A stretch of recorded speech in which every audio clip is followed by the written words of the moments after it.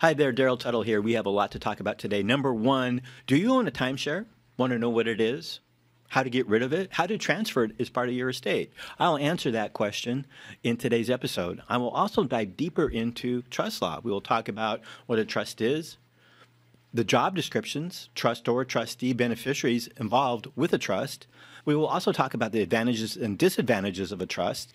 And I will answer a very common question: should I choose a professional trustee or should I choose a family member to be responsible for administering my family trust? I have a lot to talk about. Let's get started.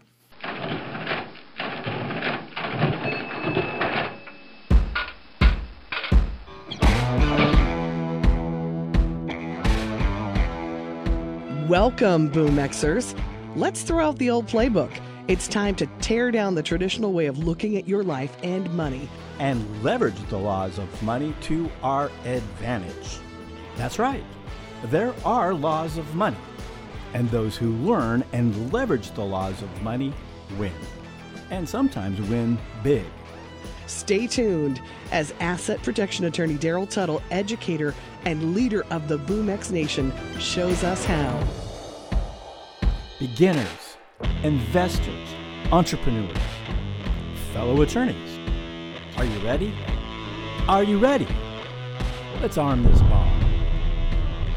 Now, here's the BoomX Show.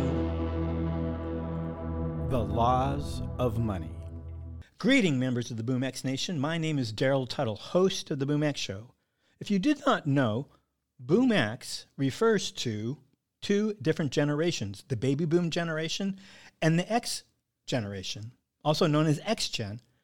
I myself have one foot in each of these generations, having been born in 1964, which many consider the border of both generations. But as an asset protection attorney, I have helped countless clients and their families, members of the baby boom generation, do great things with their wealth. We are here to pass that knowledge on to you, regardless of the generation from which you come. Let's start with an important free resource. We are experiencing the longest bull market in history. Is it over, or is it just beginning? Do you feel like you are missing out because you don't know or even care to dive into the details of the financial markets? If so, wouldn't it be helpful to find a trusted advisor to guide you and help you build true family wealth? Finding a financial advisor is difficult. That is why so few have help managing their wealth. If you are a BoomX listener, you know I am skeptical about the financial services industry. That's why I'm excited to direct your attention to Shane Cloninger.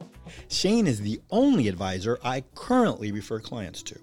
Shane has decades of experience in help his clients build, grow, and protect their family's wealth. Is highly skilled and understands tax harvesting, a necessary skill in these tax-obsessed times. More importantly, Shane does not say no to people who are not rich enough, and he does not charge excessive fees. Common, so common, in the financial world. Shane is the founding and managing partner of SC Financial Group. I have allowed Shane to sponsor the BoomX Show because I believe in him and his services. As part of his sponsorship, he has offered a free financial plan to BoomXers. Astounding, I know. Click the link below, fill out a simple form, and Shane will send you a free plan that maps out your retirement cash flow. This will help you understand your money and give you a clear path towards a secure retirement and family wealth that will last generations. Click the link below and receive your free BoomX retirement plan from Shane Cloninger now. Like if you think about just like the concept of asset protection, you can move assets without a trust. Like you can transfer title to an asset just outright. Like I can say, I have this thing, I want to give it to Susan. Here, Susan. And I can execute an agreement. I can give you a receipt and we can sign a contract. Like you're going to buy this from me, purchase and sell agreement. And maybe it's some kind of installment agreement. Like I'm going to sell my boat and you're going to make payments. Or maybe I'm going to buy all of your supply of widgets that you can manufacture. You can even have promissory notes between family members. Now, in contract, your damages are limited to, you got to sue for breach. There's formulas about what you can recover in damages, and the guy can just file for bankruptcy, right? Like, that's what sucks. If it's big enough, it doesn't matter if you have a judgment or not. If they file for bankruptcy, your judgment's discharged. There's no remedy. In trust law, if somebody takes that trust assets and makes a transaction or a transfer that violates the trust, the law says that a constructive trust has been created between the grantor or the person entitled to the asset and the recipient. So if the trustee did something bad, which I've seen happen, did something bad and transferred assets, like took them himself, took money out of the trust himself and bought something, or then transferred it to a third party, the trust says that third party is holding the assets for the benefit of the grantor. And it's not a breach of contract. You cannot discharge that. Wherever those assets go can be brought back into the trust, because the court says you just extended the trust arrangement to a third party. Doesn't matter. It's still a trust asset, and the court can pull it back, which is a protection you can't get any other way. That's one reason why it's powerful. Like a story I read on the internet yesterday, and it wasn't quite that, but it was a inheritance thing where the mom was, what do you call it, the person who was supposed to administer the estate, and was spending all the money that and the daughter was supposed to get some of the money, but the mom was blowing all the money. But that didn't work. It was working, and the advice was, you better stop it before it's all gone. Yeah. But I don't know if you could claw it back if it's spent it on some service or a trip or something. Or yeah, heck yeah. She's breached her fiduciary duty. Yeah, do it all the time. They think they're entitled to the money somehow. That's the thing too. If you choose family members to be the trustee or the personal representative, you're asking for it because they just have, sometimes they have ended up in court litigating. This is public record, but brother was stealing money from the trust for his disabled sister, a special needs trust. Like, you're stealing money from your disabled sister in the trust? Are you insane? But they had to get a lawyer, me, and I racked up tens of thousands of dollars in attorney's fees because the other side fought it tooth and nail. And I'm like, how expensive is it to have a personal representative that is not your relative? A lot cheaper than losing it because a family member trustee went to Hawaii. We're looking at a trust company now that only charges 55 basis points, 55 bips, so half of 1%. To be a personal representative, not the trustee, the personal representative. Oh, yeah, they won't do that. Chris Neal's outfit will do that. I went to law school with Chris, and he just bills by the hour. I mean, some probates require hardly any work at all. If it's a complex thing. You said something about Hawaii. What happens if you have a timeshare? I hate timeshares. Why do you have a timeshare? I don't know, but it's in Kauai. And you were drinking Mai Tais and you're walking through the hotel lobby, and there was a person that said, hey, come over and come to my kiosk and look at, here's another drink. It only costs us $2,500. And it's the best, rated one of the best on Hawaii. So yeah, we feel good about that. But that's not the question. The question is, what happens? If you die, where's the timeshare fit in? It's not real estate. So is it tangible property? You know what I mean? Where does that fit in on the will? Here's my experience with timeshares. Every single time I've had a client with a timeshare, that question has come up. And when it came time to deal with the asset in the estate to really figure out how it was going to transfer, every single client I've ever had said, I don't want to worry about it because I'm going to get rid of it. Every single one. I've never had a client, when it came down to it, intended to keep it.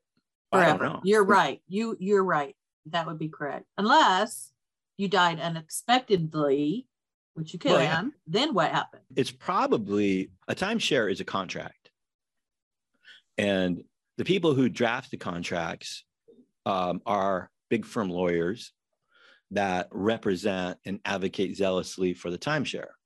And so they've put all these provisions inside of the contract that govern how the timeshare will transfer. Now, can it be assigned to a third party? Can it be passed at the event of death to the kids? When the kids inherit it, do they still own it? And what the timeshare companies try to do is put unfavorable language inside of the contract to the customer that they try to bind it because they know it's a bad deal.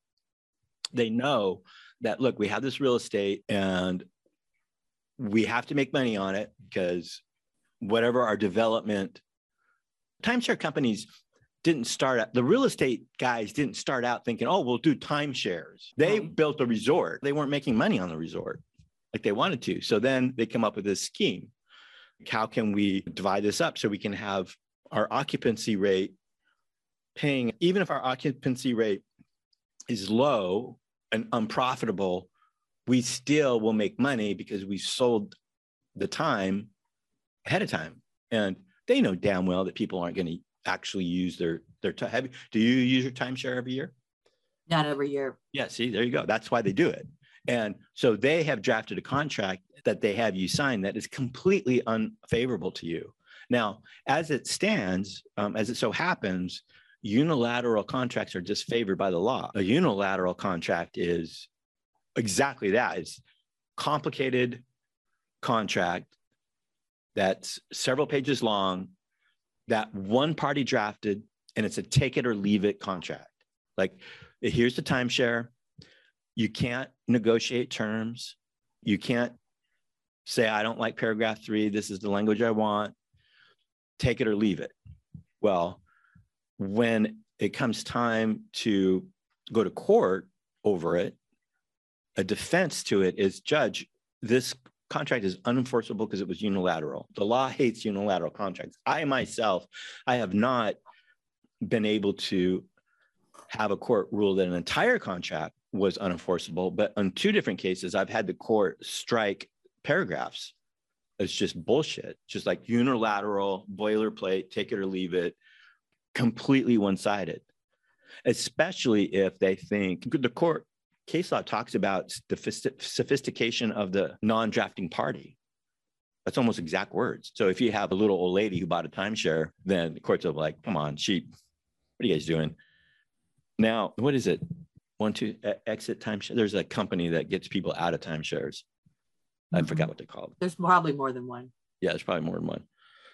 But for the most part, it's just a contract, and yet the contract rights can transfer. Like, you have it. It has value. It has economic value, $2,500 or whatever it is. It's part of your estate. If the contract allows for transfer, which I'm sure it does, because they want to have somebody on the hook. They don't want to have to resell it. You can donate it too. I've thought about donating it. Yeah. That way, they use it. I don't know how they use them when you donate. But what? I'm like, okay, Humane Society. Oh, good. We just got a donation of a timeshare. No, there's a poodle to. No, there's a certain company that I think. I don't know. I had a timeshare, and I had to pay somebody like $500 to get rid of it.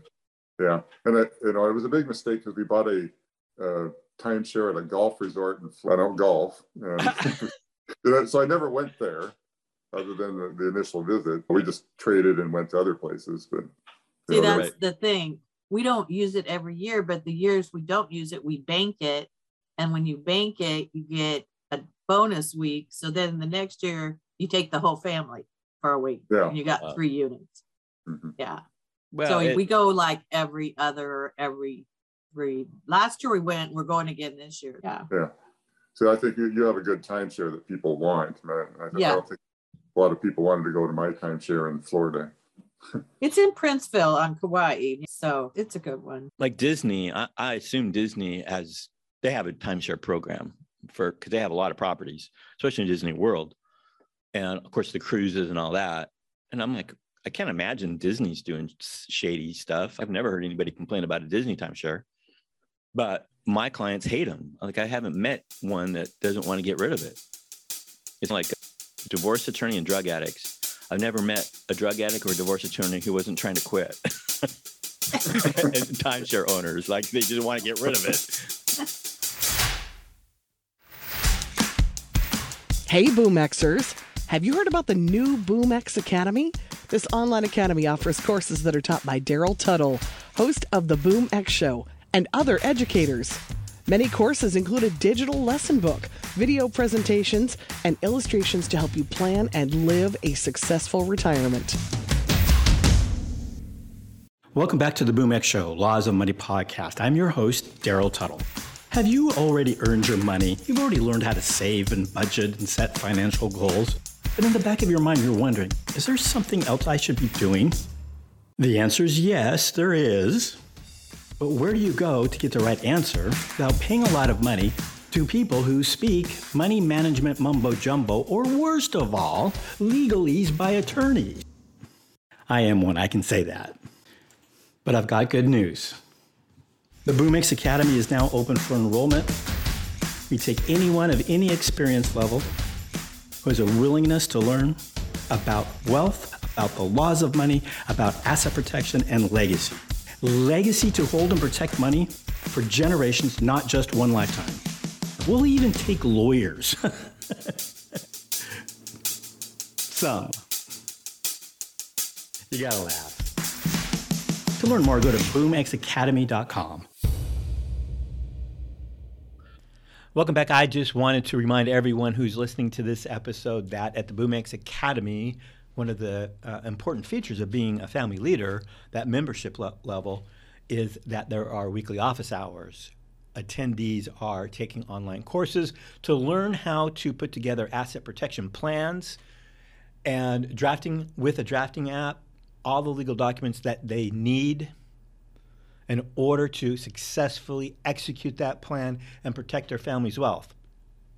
It is not just estate planning, it is also asset protection planning with powers of attorney, irrevocable trust, testamentary spousal protection trust, the whole gamut of legal documents that I have utilized in my law practice for 26 years are available through the drafting app on the BoomX Academy. Office hours are Q&A. It's just every Thursday at 11 a.m. Pacific time.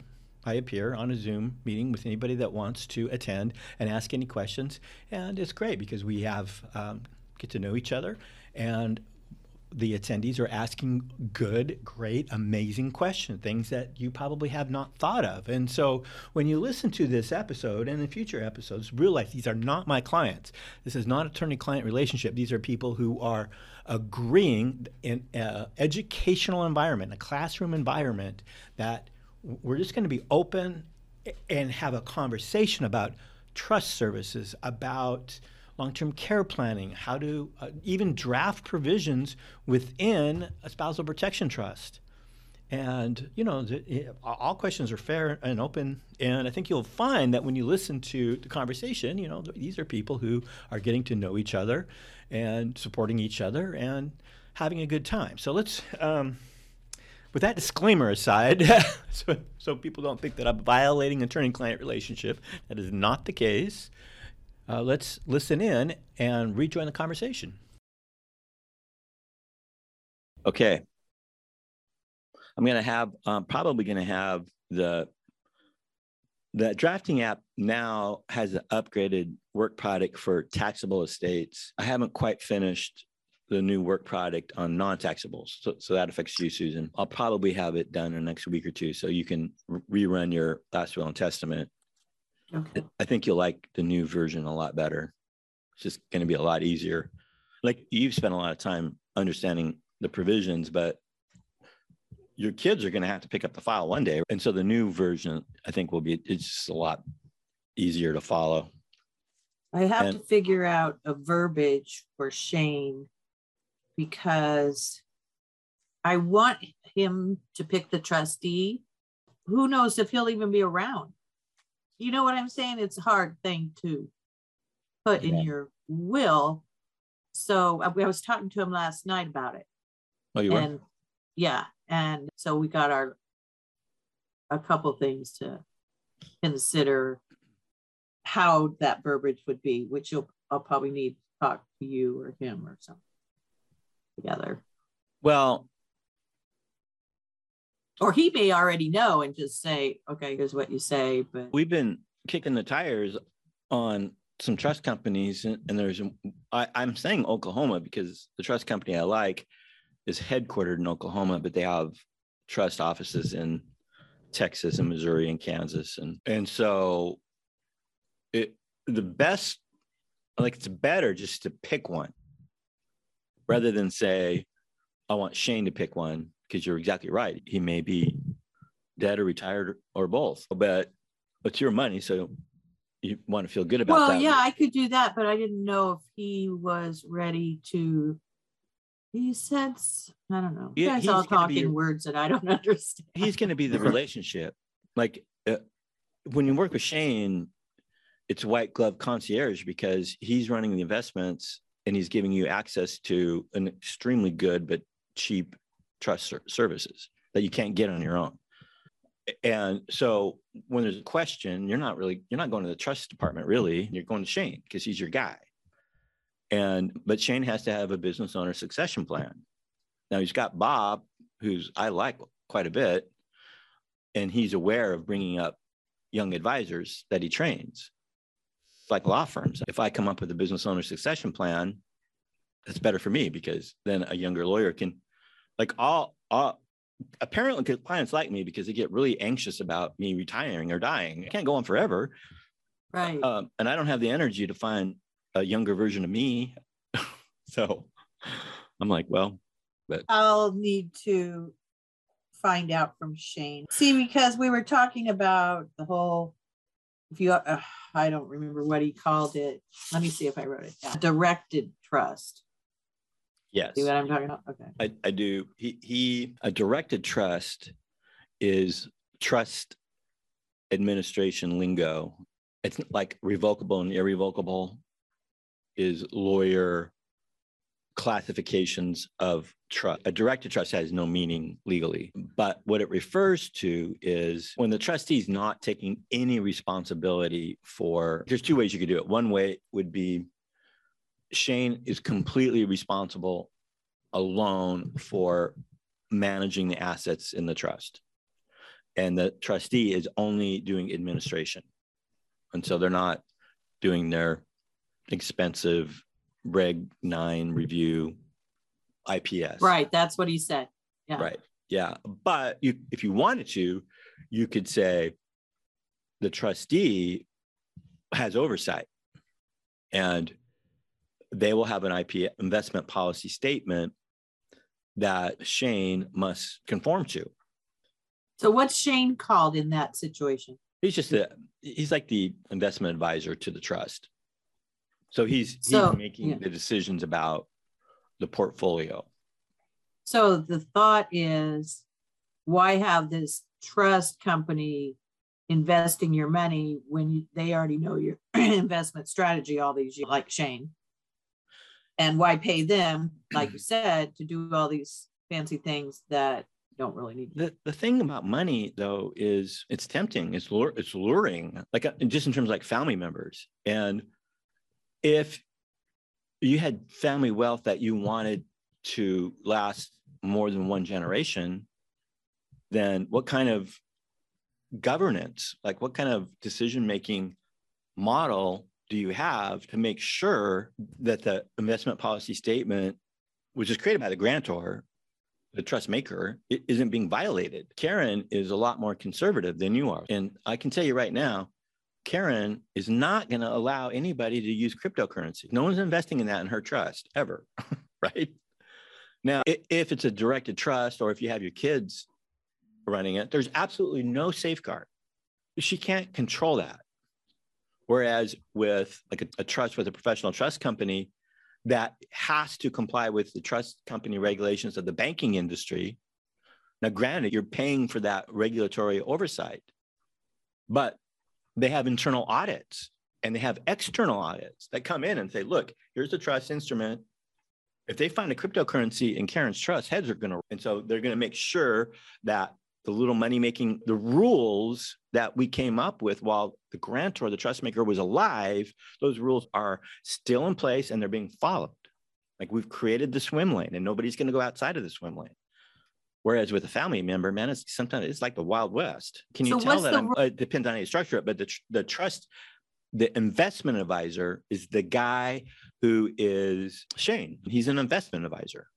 And so on a directed trust, the trust company is saying, look, you pick Shane's the guy. We're going to go with Shane. He's going to run the investments.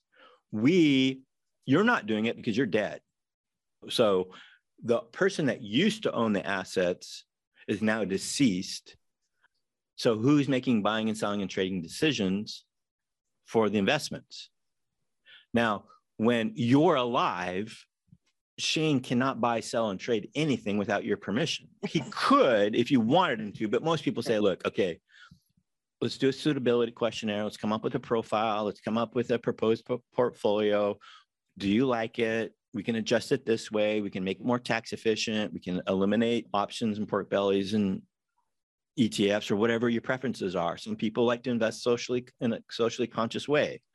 And so they will prohibit the buying and selling and trading of tobacco or alcohol or whatever. But then he'll come to you and say, look, what do you think? And then you'll say, yeah, I like that.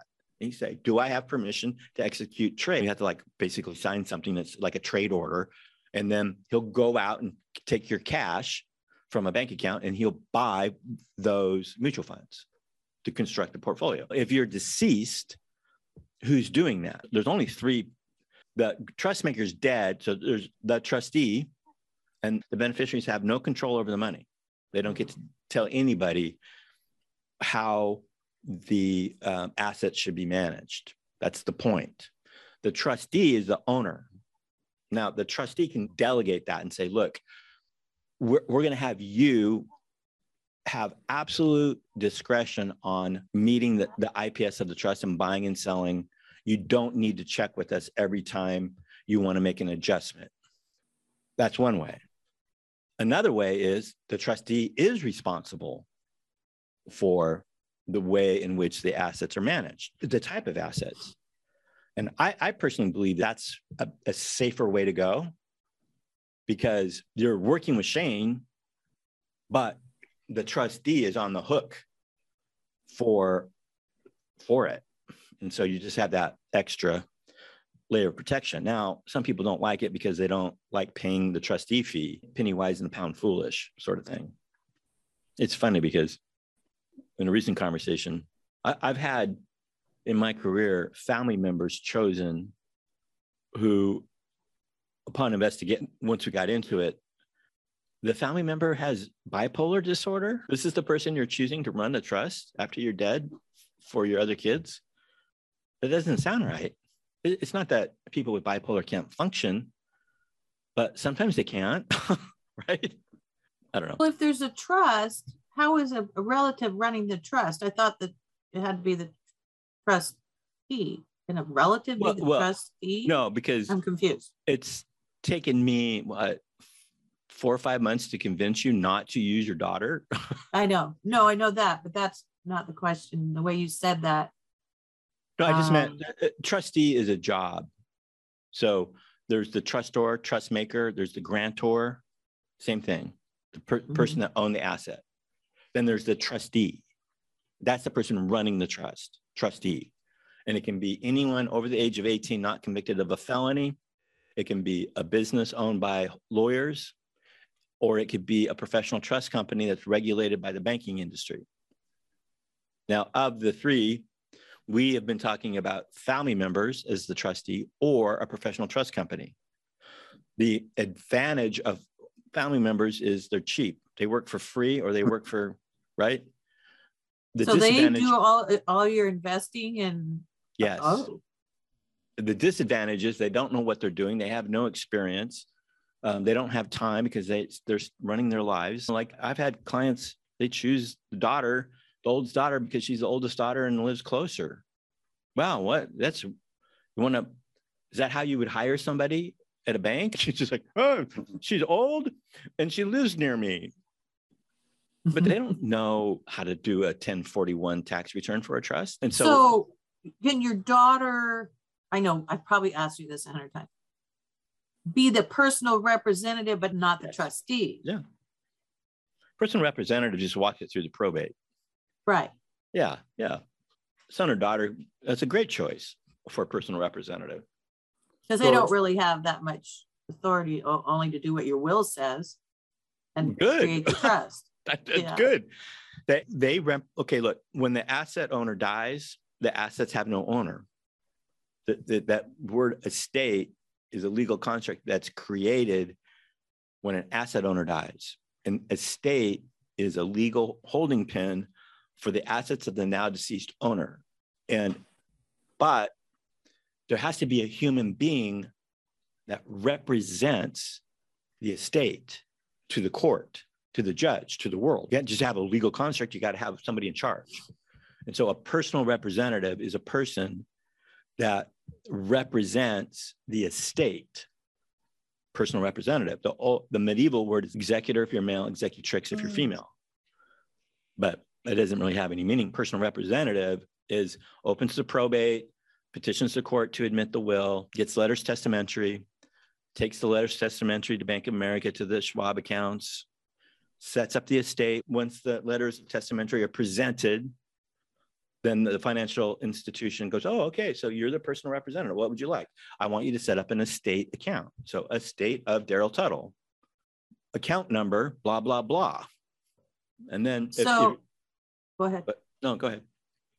So if you're still married and one of you dies, that's where your spouse is not your personal representative. A spouse can be a personal representative, however, not if the will establishes a trust under 42 USC for his or her benefit. Right. There's no prohibition in probate law. There's no rule in probate law that says the surviving spouse cannot be the personal representative. It's in federal law and some case law when we're creating a spousal protection trust, because if the personal representative is the spouse, she's exercising too much control over those assets. And that concludes this episode of the BoomX Show Laws of Money podcast. I'm your host, Daryl Tuttle. As a reminder, you can go to boomxacademy.com. Membership is absolutely free. And best of all, you can enroll in the BoomX Show Companion Course. That's all for now. Until next time, remember, yes, you can learn and leverage the laws of money to your advantage.